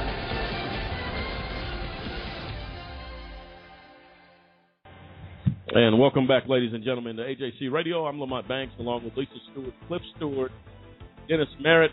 We also have in our presence, if you will, and I use the improper terminology, not the honorary veterans, but the honorable veterans. Norman Bowden, 22 years of service to the United States of America, 20 years to Eugene Austin, and we are very privileged to have you with us tonight. Thank you so much for joining us. And not only those special folks, but a special young lady making a difference across the country, helping veterans and families, and it doesn't get better than that. I believe she deserves a halo, and that's for Robin Grant. And she's joining us back on AJC Radio. Robin, welcome back. Thank you. Glad to be here. And we appreciate you so very much. And we're going to, if you can, Robin, we're going to keep you maybe another about probably 10 minutes, and then we're going to let you loose. And what part of the country are you calling from? You in California? I'm in California, Ventura, California. Okay. So, and you know, about 30 miles, 50 miles north of L.A. And how's the weather out there? Should I ask? It was gorgeous. I'm sorry. No, that's beautiful. Okay. Hey, as I said, Washington probably wouldn't like you too much tonight. Colorado with 37 degrees, but California always beautiful. And you have the hard job of living there, but no worries there. And we appreciate you joining us tonight, Robin. As I asked the question in regards to the clip, the VA scandal that really shook a nation. Do you hear much talk with some of the veterans that come into your office in regards to that, and are they giving their point of view? We're going to get it from our veterans here tonight. What are you hearing about that in your work? Have you heard anything much about that? Not a lot directly, because when they come in, they pretty much want to focus, and rightfully so, on the issues that they've come for. I guess the only things really related to that are the long wait times, which is, often why they end up in my vet office instead of being seen at the VA, and, especially for issues like receiving benefits and services. So that would be about as much as I hear. We talk about other things, I guess.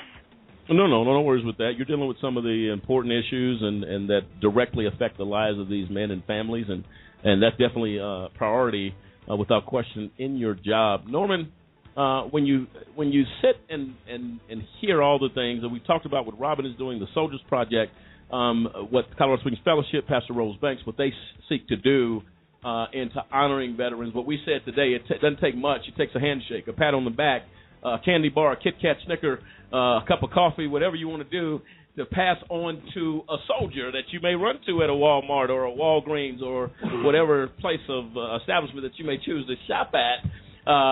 Your thoughts of those little things as a veteran. If somebody comes up and says, Norman, thank you for your service, enjoy the Kit Kat or the Snicker on me, how does that make you feel? Oh, great. I was telling someone earlier, I get more thank you for your service now than I did before when I was in, when I just got out. And I've been out 30 years now. And now all of a sudden, everyone is saying thank you for your service. I think it's fantastic. Absolutely. And Eugene, your thoughts on that? Well, I concur with Norman, because I get a lot of thank you for my service all the time, military and civilian, wherever I go. Once they find out that I was in the military at one time, but I enjoy it. Because we didn't get it when I come back from Vietnam. Didn't get it, and not even when I got out. Wow. Well, it looks like at least the spirit of America, as of the American people, seem to be in the right place, and that is to honor our veterans and to never forget, no matter what sacrifices have been made by veterans and their families. And Robin, and going back to what you do, and I want to give you an opportunity to let our folks, and Robin, if it's okay, I'm going to get a hold of you offline here, probably because it's early there in California. May hear from me tonight or tomorrow. Get some information. We've got some opportunities that may interest you as we come together to bring this difference to community. Are you okay with that? Absolutely. Okay, and we appreciate that. I want to give you an opportunity to talk to our listeners. Give them, how do folks get a hold of you? How do they get involved in helping the Soldiers Project, and specifically what Robin Grant is doing to impact the nation? Okay, well, I guess, if people want to work specifically with the Soldiers Project, because it is an organization that's primarily organized around therapy, if you are a therapist and you're looking for a place to give back, definitely look us up online or give us a call. We're www.thesoldiersproject.org. We've got our applications on there, and there is extra training required, which I think is wonderful, because that's one of the things that I think makes us sets us apart a little bit, because we do get some good working knowledge of what being in the military is like. Not, of course, firsthand, but it does help. And even if you're not a therapist, we do have other opportunities. So I would really recommend going on the website, going on our Facebook page, and seeing what is out there. And if you're interested in doing anything working with veterans, there's other ways to do that too. You can go to the vet centers. There's so many ways to volunteer your time, but you just have to do a little bit of research in your area, because every area is a little bit different into what they have to offer. Absolutely, and the folks can get a hold of you, ladies and gentlemen. We'll have a link at ajcradio.com and how you can get a hold of Robin Grant as she continues to shape a nation and the future of America, and the healing of families and all that good stuff. Robin, thank you so very much. Enjoy that rough weather down there in California from day to day. We envy you, I can promise you that. And you've been a pleasure and a delight on this program. And, again, we may even bring you back on. We always do veteran programs, honoring our veterans on this program. And if you're open to coming back, you have a new friend in AJC Radio. Is that all right? No, absolutely. I appreciate the opportunity. And Norman, Eugene, thank you for your service. Really appreciate it. Thank you very much. Thank you very much. Okay, Robin, have a good night. Enjoy some supper. It's early out there in California, and sleep well. And our thoughts and prayers go with you and your efforts. Okay. Thank you so much. You as well. Good night, gentlemen and night. ladies. Yes. Okay. Thank you so much, Robin. And there you have it, folks. Robin Grant. I'll tell you, a marriage and family therapist. 20 years of experience for the last 6 years, working exclusively with military members, veterans, and their families. She has worked with the Soldiers Project since 2010.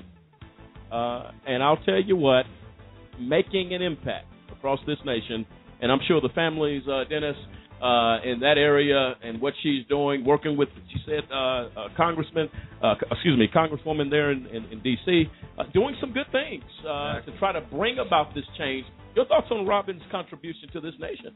I think it's awesome. I think it's a step that every city needs to take. Somebody, as long as the more people we can get helping our veterans, the better. Oh, absolutely. I think she's doing awesome. Cliff, your thoughts on Robin? Oh yeah, I mean, it just speaks to if everybody just does their part, and that's exactly what she said. If people would just get out and say what I can do, I do that, and she and her organization are proving that it doesn't take much. I mean, for someone in trouble to have someone to talk to, or someone in need to have them to give them something, that it really, really makes a difference. And she has proven that with the veterans.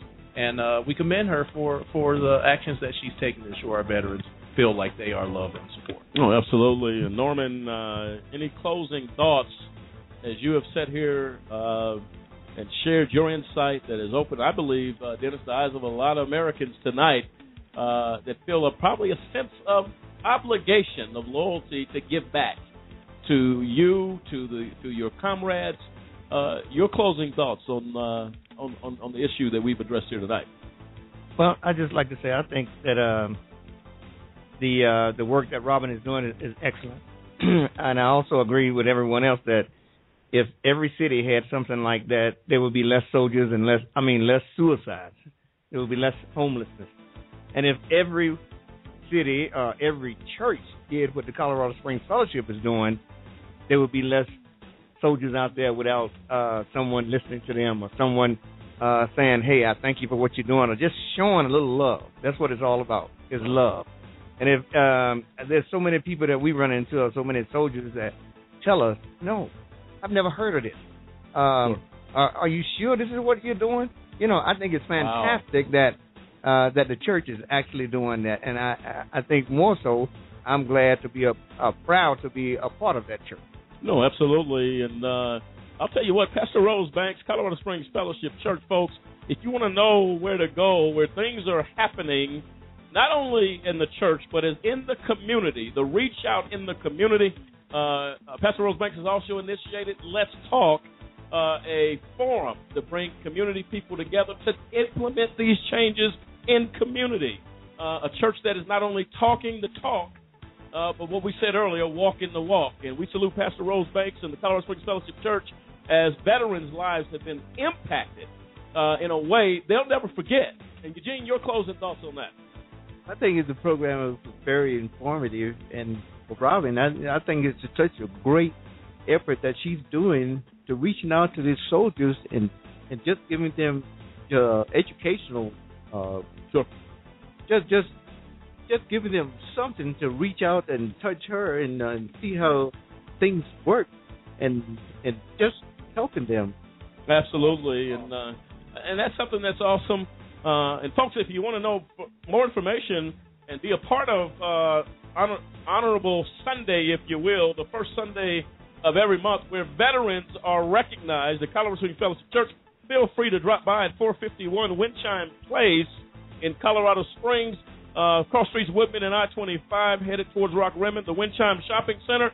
Folks, that is an event you don't want to miss. You want to see that as the emotion, Dennis, as we talked earlier, the emotion of the soldiers, the tears, the hugs, to say somebody appreciates what we're doing And I'll tell you what, it doesn't get any better than what Colorado Springs Fellowship is doing.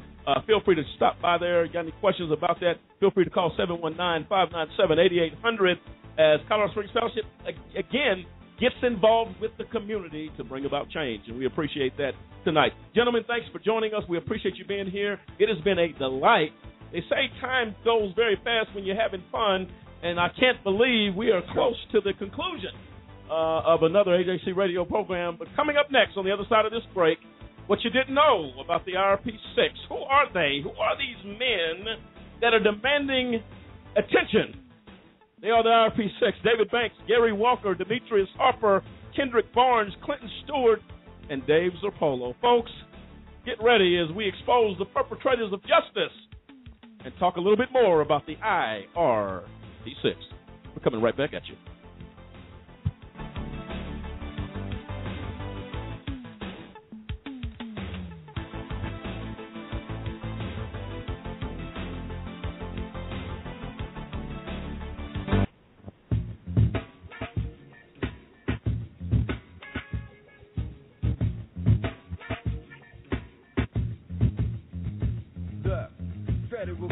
Targeted, prosecuted, convicted, 6 executives in, held back evidence, hundreds of pages, submitted manuscripts, court circuit, 10th district denied the writ of mandamus.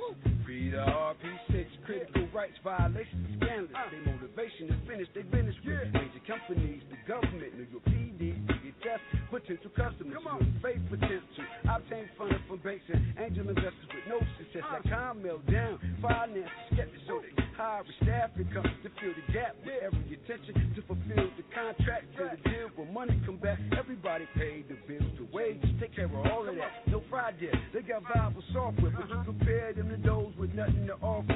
Prosecuted by the attorney's office before the FBI got to start investigating charges, skipping steps in the process, even borrowing the testimony of Andrew Alvarez, a witness who could tell why any staffing company that could do with them Red Street credit check would stick out their neck. If there was no prospect, they could collect. When they're real in the net, it all relates. So Harvey still regulates statements about the vagueness of federal law, judicial chaos. A_just call. Be the RP6.org 347-205-9620. Just blog. It's just us, but we don't gotta just talk. We can just march to the courts for the cause with one voice and just free them all. Come on.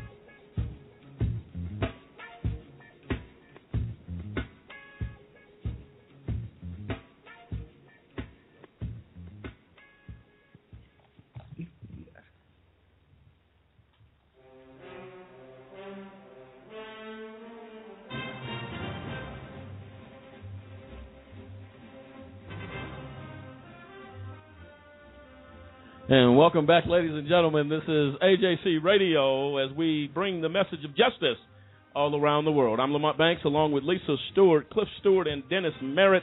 And we've had the privilege tonight of dealing with the veteran issues that face this nation. And talking to Norman during the break, he made the statement to us that one problem facing the veteran situation that when you go in, you have 20 minutes. You're on a time clock. And given the issues that veterans have dealing with that, that is incomprehensible. Dennis? 20 minutes. 20 minutes. No way can you get it all out. So you're 5 minutes over a regular mandatory 15-minute break, according to the Department of Labor. If you go to the emergency room and you have the flu for the season, they give you more than 20 minutes before. I mean, how do you even get any type of decent diagnosis in 20 minutes on a person? That's sick. Well, we needed to add that in there as we go forward. Ladies and gentlemen of America, tonight we ask the tough questions. We raise the issue that is easily ignored. What is that? The issue of injustice. The IRP-6 are about 6 men that created software to keep America safe.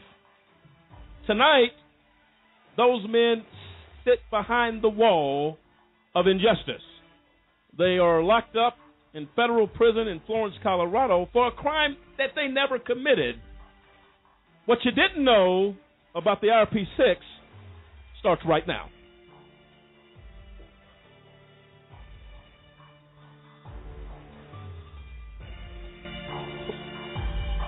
Who are the IRP-6 is the question. David Banks, Gary Walker, Demetrius Harper, Kendrick Barnes, Clinton Stewart, Dave Zerpolo. Patriots of America, soldiers and warriors in the fight against terror. America said, we'd like to thank you and lock you away. Tonight, we dig into the issue of what you didn't know. What you didn't know about the IRP-6 story is that an expert witness with over 30 years of experience in the staffing agency business was denied the right to testify to solidify the theory, the story, and most importantly, the truth of what was going on with the IRP-6. That proves intent of the IRP-6 was clear, to keep the homeland safe. This particular expert was not allowed, not in prior proceedings, in previous proceedings denied the right to testify on behalf of the IRP-6. After that was already agreed to, this expert witness got as far as the stand and was told to leave. Cliff, what you didn't know, let the people know. Absolutely, Lamont. This witness that you're talking about, his name is Andrew Albarelli. He wrote a letter to John Wolf, the U.S. Attorney in Colorado, and this letter was written months before the trial, so everybody knew that, and he was on the witness list, everybody knew that Andrew Albarelli was supposed to come testify. But during the proceedings, like you said, when he introduced himself, the judge stopped him, took him off the stand, dismissed him, and he never got a chance to testify. Wow. What Andrew said in his letter to Walsh, listen to a few excerpts. He said, recently I sat down and witnessed a demo of the software, Silk software, the IRP Solutions created, that is being implied not to exist.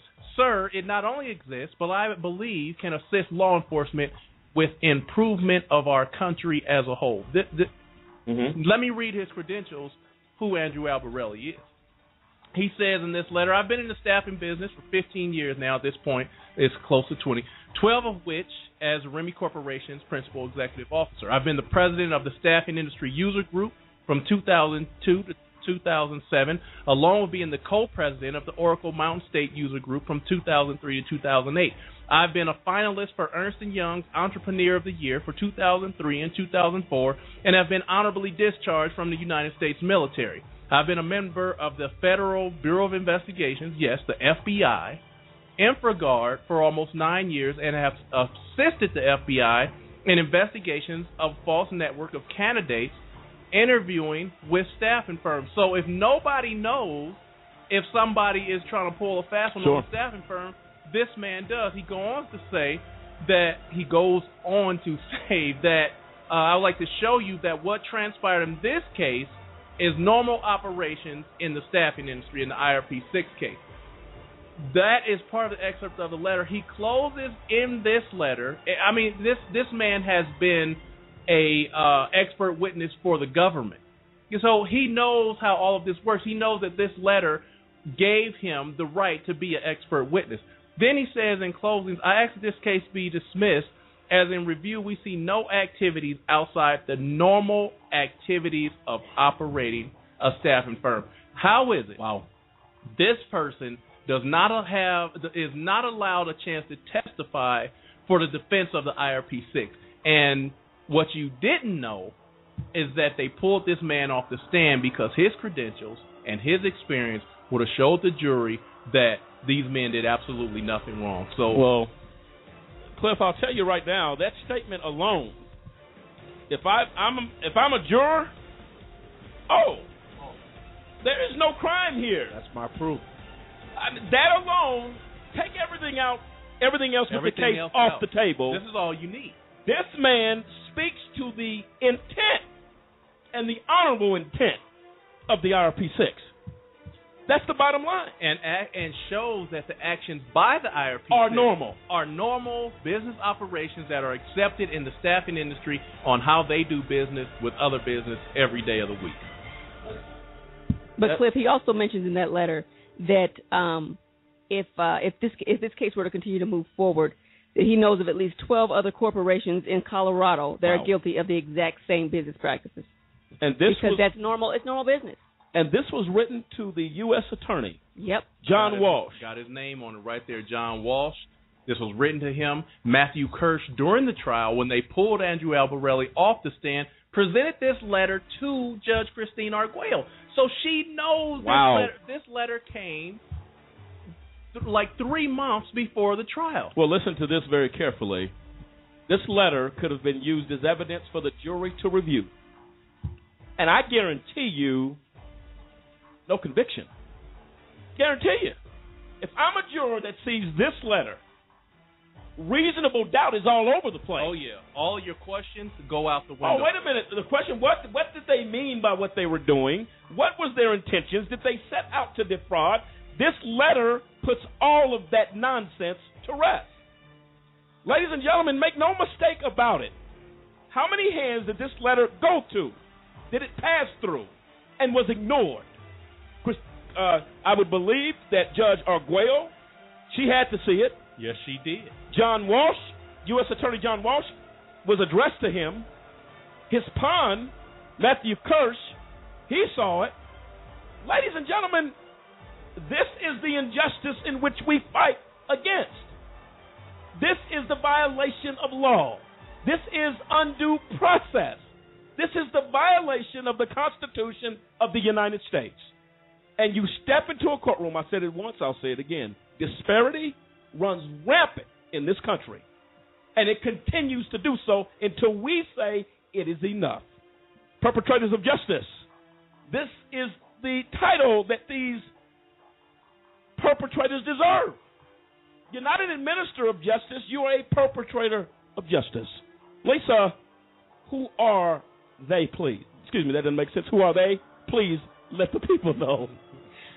We have U.S. Attorney John Walsh, Assistant U.S. Attorney Matthew Kirsch, Assistant U.S. Attorney Sunita Hazra, Attorney Greg Goldberg, Federal Judge Christine Arguello, Appellate Judge Jerome Holmes, Appellate Judge Bobby Baldock, Appellate Judge Harris Hart, Federal Judge R. Brooke Jackson, Magistrate Judge Craig Schaefer, Court Reporter Darlene Martinez, FBI Agent John Smith, FBI Agent Robert Moen, former Federal Agent John Epke, former Federal Agent Gary Hilberry, Attorney Thomas Goodread, Attorney Clifford Varnard, Attorney Thomas Richard, Attorney Robert Berger, Attorney Mitchell Baker, Attorney Boston Staten Jr., Attorney Rick Kornfeld, Attorney Mark Garagos, Susan Holland of ETI Professionals, and Samuel K. Thurman. And thank you for that, folks. Those are the perpetrators of justice, not administrators, perpetrators, perpetrating a fraud of justice. Cliff? All right, I want to say thank you to everyone in the chat rooms. All of your comments tonight were wonderful. We appreciate all of your thanks that you gave out to the veterans. To Robin Grant, we want to say thank you to her. for being our guest, taking a little time out of her evening to come and join us here on AJC Radio. I want to say thank you to our production team, Captain Kyle and Dustin Jackson of K&D Productions, helping out Il Skiller's girl in the control room to make sure that you hear what it is that we have to say. And to our production support team, they give us accurate and up-to-date information so we can pass that on to you. And to the truth. I'm sorry. Go ahead, Cliff. We never forget that. We know you're out there, Truth. We appreciate it. And we do appreciate that. Folks, special thanks to the honorable veterans that graced our studio tonight, Norman Boughton and Eugene Austin, veterans that fought for this country and continue to seek justice, really, honestly, in this world in which they fought for freedom. And as they have given their perspective tonight, we appreciate that. We thank them for joining us. And one part of the Soldier's Creed says, I will never leave a fallen comrade. America has been found guilty of leaving the comrades in harm's way. We have to restore that confidence again. Folks, thanks for joining us tonight. We appreciate it. And again, feel free to go to AJCradio.com. Take a look. All of our shows are archived there, including this one. Tell your friends about it, folks. AJC Radio continues to take off, and we're not tired yet. Hang in there, folks. Have a good night. For Lisa Stewart, Cliff Stewart, and Dennis Merritt, we say a very, very strong good night. And Lisa, you had something to say? One last thing did you remind everyone to sign the petition? I want to give you the honor. Go ahead, Lisa. We want to remind everyone to go out and sign the petition for IRP 6. If you go out to change.org, there's a petition out there. We're petitioning for these men to be released because they should not have ever been imprisoned in the first place. Go out there. You can read a little more about the story, things that you haven't heard already. Read a little bit more about the story and sign the petition and do what you can to help get these guys released. And look, folks, we need you to sign the petition. There was a petition out there. The craziest stuff, some of the stuff out there is very comical. This is serious, and we need you to go out there, tell your friends, Facebook, Twitter, President Obama, ask every person you know, every listener to this program, tell everybody you know, change.org, and you can just type in IRP6 under the search, and that petition will come up. We need your help, and join in with Hurricane Carter Judge H. Lee Sarragan, who is seeking and asking for clemency for these men. And the IRP6, again, every program is dedicated to them. David Banks, Gary Walker, Demetrius Harper, Kendrick Barnes, Clinton Stewart, Dave Zappolo. We search for justice. Let's do it together. Good night, America. We'll see you next time.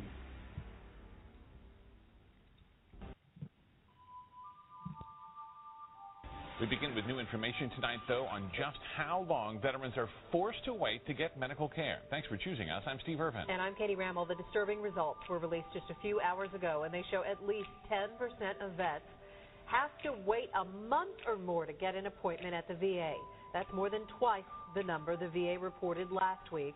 And as the truth slowly starts to come out, a Valley veteran says he could have died waiting for help. Sarah Goldenberg has this veteran story in an ABC 15 exclusive. And Sarah, he says the VA turned him away, and the timing was crucial here because he says it was right before he had a heart attack. Right. Well, Jim Gowan says he could have died at the New Gilbert VA clinic if he had waited to be seen by a doctor. Now, he says his wife's quick thinking and care at a private hospital saved his life. A routine trip to the VA clinic in Gilbert my chest would start hurting, and it just felt like pressure because someone was squeezing my chest. Turned into something much more serious for 54-year-old Jim Gowan. My arms felt like they weighed 500 pounds. They were just burning on the inside of my arms. Jim described his symptoms to the nurse. He says she directed him upstairs to a waiting line. He says, well, you should just get in your car and drive to VA. He says, the Phoenix VA will take care of you right away, take you in. Here, you're going to wait 3 or 4 hours. And I mean, I can't wait 3 or 4 hours. Jim says he heard the same thing several times, so his wife Jenny stepped in. I was like, come with me, we're getting in the car, we're going to the hospital right now. We didn't make it to the first light, and everything hit me full blast. And I basically went down. After emergency surgery at Mercy Gilbert, Jim found out just how lucky he was to be alive. It was 99% blocked. I wouldn't have made it. And he says if I would have waited any longer, I would have made it. If they had waited at the clinic or started driving to the Phoenix VA, the Army veteran with 27 years of service has no doubt he wouldn't be here. My concern is they didn't even have courtesy to look at me. All these nurses walking around, all these people in that facility, no one took the time to say, hey, wait a minute, time out. This guy, there's something wrong. Jenny can't even think about the what ifs. We have 5 children, 9 grandchildren, and for them to lose their grandpa and their father, and for me to lose my husband is just not thinkable. Now, the Phoenix VA says it does not talk about specific cases of care out of respect for veterans' privacy. It says outpatient clinics refer patients to the nearest emergency room or to call 911 during medical emergencies. Now, the Gallons plan to file a complaint with the Inspector General, and I can tell you, Katie and Steve, that clinic in Gilbert has just been open for about 2 months now. Yeah, amazing. Thank you, Sarah.